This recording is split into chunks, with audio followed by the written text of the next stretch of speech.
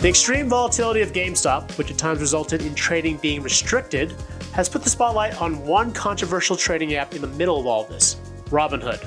Let's break down what Robinhood's all about. I'm Roger Chang, this is your Daily Charge. Here to shed some light on the insanity is Oscar Gonzalez, who has been all over the story for the past week. So at this point, everyone knows about the massive run-up of GameStop stock, although at this point, it's a bit on a decline this morning. We'll see where it actually goes. But let's talk about the trading app that really has played a central role in this run-up, and that's Robinhood. Can you briefly describe what Robinhood is? Sure. So Robinhood is its own investing app. It launched 2015, and it was designed to get investing for the people. It's to democratize investing where there's no fees, and it's been a hit with millennials. That makes primarily of its app users are millennials who want to either learn how to invest or try to put their money in different stocks. It's become very big, especially as we all become aware of with the subreddit Wall Street Bets. Right. And really, before this all hit over the last week or two or three, it's important to note that Robinhood had become extremely popular over really the last year during the coronavirus lockdown, right? With a lot of people at home, a lot of folks with disposable income, younger folks, and not much else to do. Investing and trading through Robinhood had been a sort of a new trend. So I'm curious how Robinhood works differently than some of these other services, because we've got E-Trade, TD Ameritrade, a number of these brokerage firms that also allow for trades. How does Robinhood set itself apart? Well, one of the big reasons what sets it apart, as well as being a big reason why it's popular with Wall Street Bets, is that it allows for all these extra options when it comes to trading stocks. It allows you to do puts and all these, terms that are essentially bets. Hence the reason why Wall Street Bets likes it so much, because you could go in, you could put in a couple $100, and you could actually take some money out on margin, and that means you borrow the money so you can make these bets on stocks.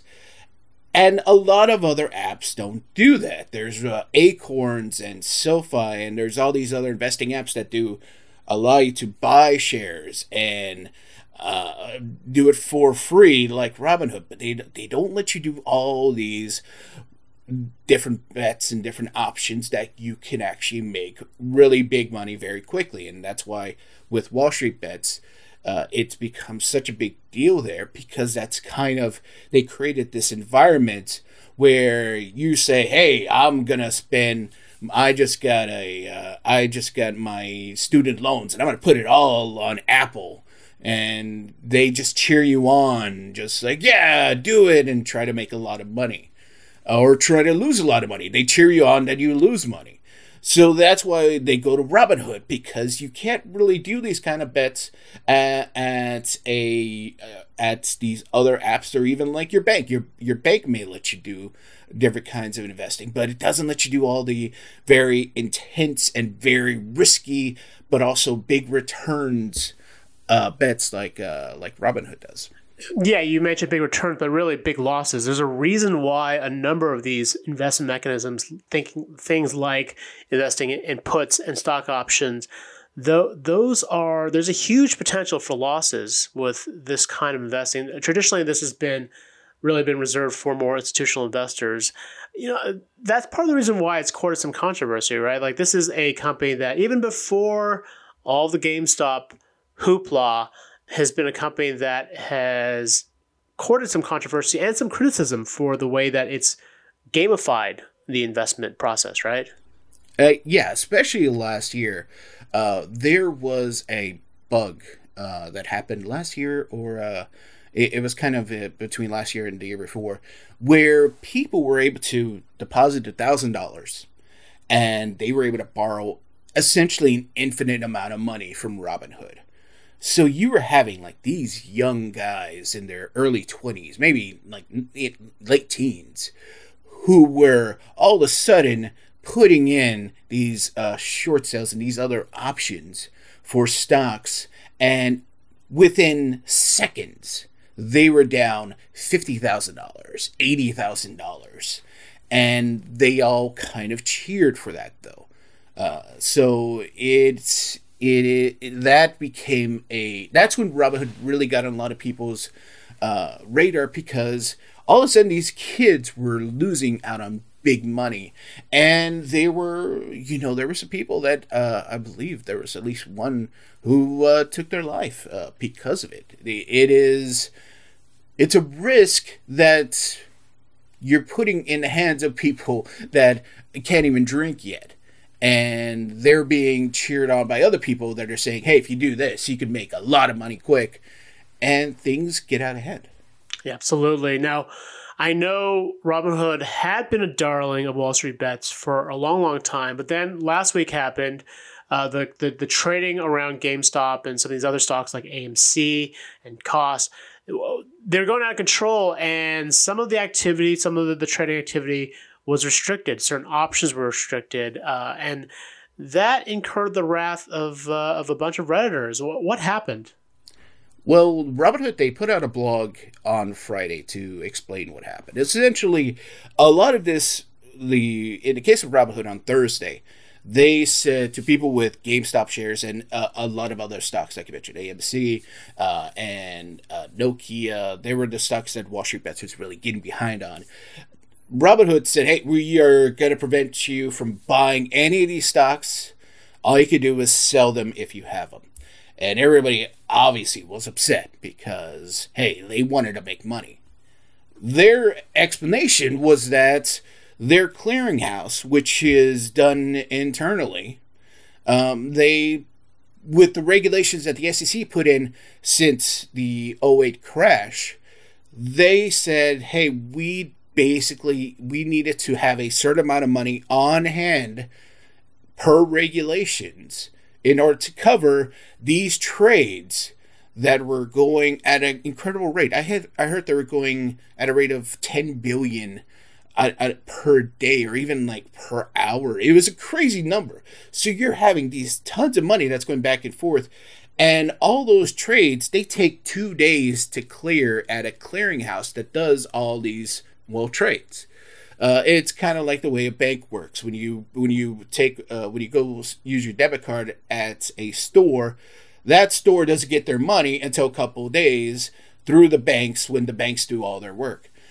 And that regulation was put in by the SEC since the crash. Just like your bank has to have a certain amount of cash on hand so it doesn't run out of money like the Great Depression. And that's why those regulations were put in place. So these clearinghouses, they were basically saying to each other, to Robinhood, hey, you guys need to have a certain amount of money on hand or we're not going to trade with you. And that's really bad. If clearinghouses say, hey, we're not going to trade with you anymore, that's it. You're done. That's what happened to Bear Stearns in '08, where every other trader was just saying, hey, you are too risky. We're done with you, and things go under. So that's why they had to stop it. And in the case of other apps like TD Ameritrade and SoFi and Webull, those other apps were doing the same thing, where they're not big enough to have their own clearinghouse. So they go to these third-party clearinghouses, and those clearinghouses, they do all the trades for, like Webull. But then all of a sudden, the clearinghouses, they're saying, hey, this is getting risky. You need to have a lot of money on hand. And Webull was saying the same thing. Hey, we're going to stop trades because we don't have that kind of money. TD Ameritrade, which is a huge bank, they're saying the same thing. It's just like, hey, we're going to let you buy stocks, but we're not going to let you do any crazy trades because we don't have all that money. So that's essentially what it is that they needed money on hand for these huge numbers of trades going on. And a lot of these firms didn't have it. Right. And now it wasn't just the traders or the Reddit traders that expressed anger at firms like Robinhood. And really, Robinhood took a big big bulk of the criticism. But it wasn't just them, right? There were a number of high-profile lawmakers that weighed in, right? Who else kind of started bashing or got on the train to bash firms like Robinhood? The first one was Rashida Tlaib, so that's the representative from Michigan, and she tweeted out saying that, hey, there should be a hearing on this. Would you stop people from trading? If that's a service you offer, you should be able to provide that service, especially when it comes to people that are, regular people. They're not hedge funds. They're not billionaire stock traders. They're just regular people. Then right after that, then you had the unlikely double team from Representative Alexandria Ocasio-Cortez from New York and Senator Ted Cruz from Texas, where they both agreed, yeah, there should be a hearing, although after their agreement on that, they got a little feisty with each other on Twitter. But the New York State Attorney General Letitia Clark, she also came down on Robinhood, said they're looking at it. SEC, the Securities Exchange Commission, that in charge of the stock market, they're looking at it. So now lawmakers and regulators and attorney generals, they are all pointing, they're putting the magnifying glass on Robinhood for what they did. Hence the reason why Robinhood put out this blog trying to clear everything up. So we'll see what happens from there. Yeah, there's been a lot of controversy, a lot of criticism for this company. Although you have to keep in mind, it does not slow down its momentum. Robinhood was the top free app on both Apple and Google's App Store last week. We'll see if that continues into this week as the craziness, continues. Oscar, thank you for your time. You can check out all of this GameStop coverage on CNET.com. If you have any questions, hit us up on Twitter @TheDailyCharge or sign up for direct text messages from me by heading to cnet.co/dailycharge. And if you liked what you heard, please subscribe and rate the podcast. It really helps us out. For The Daily Charge, I'm Roger Chang. Thanks for listening.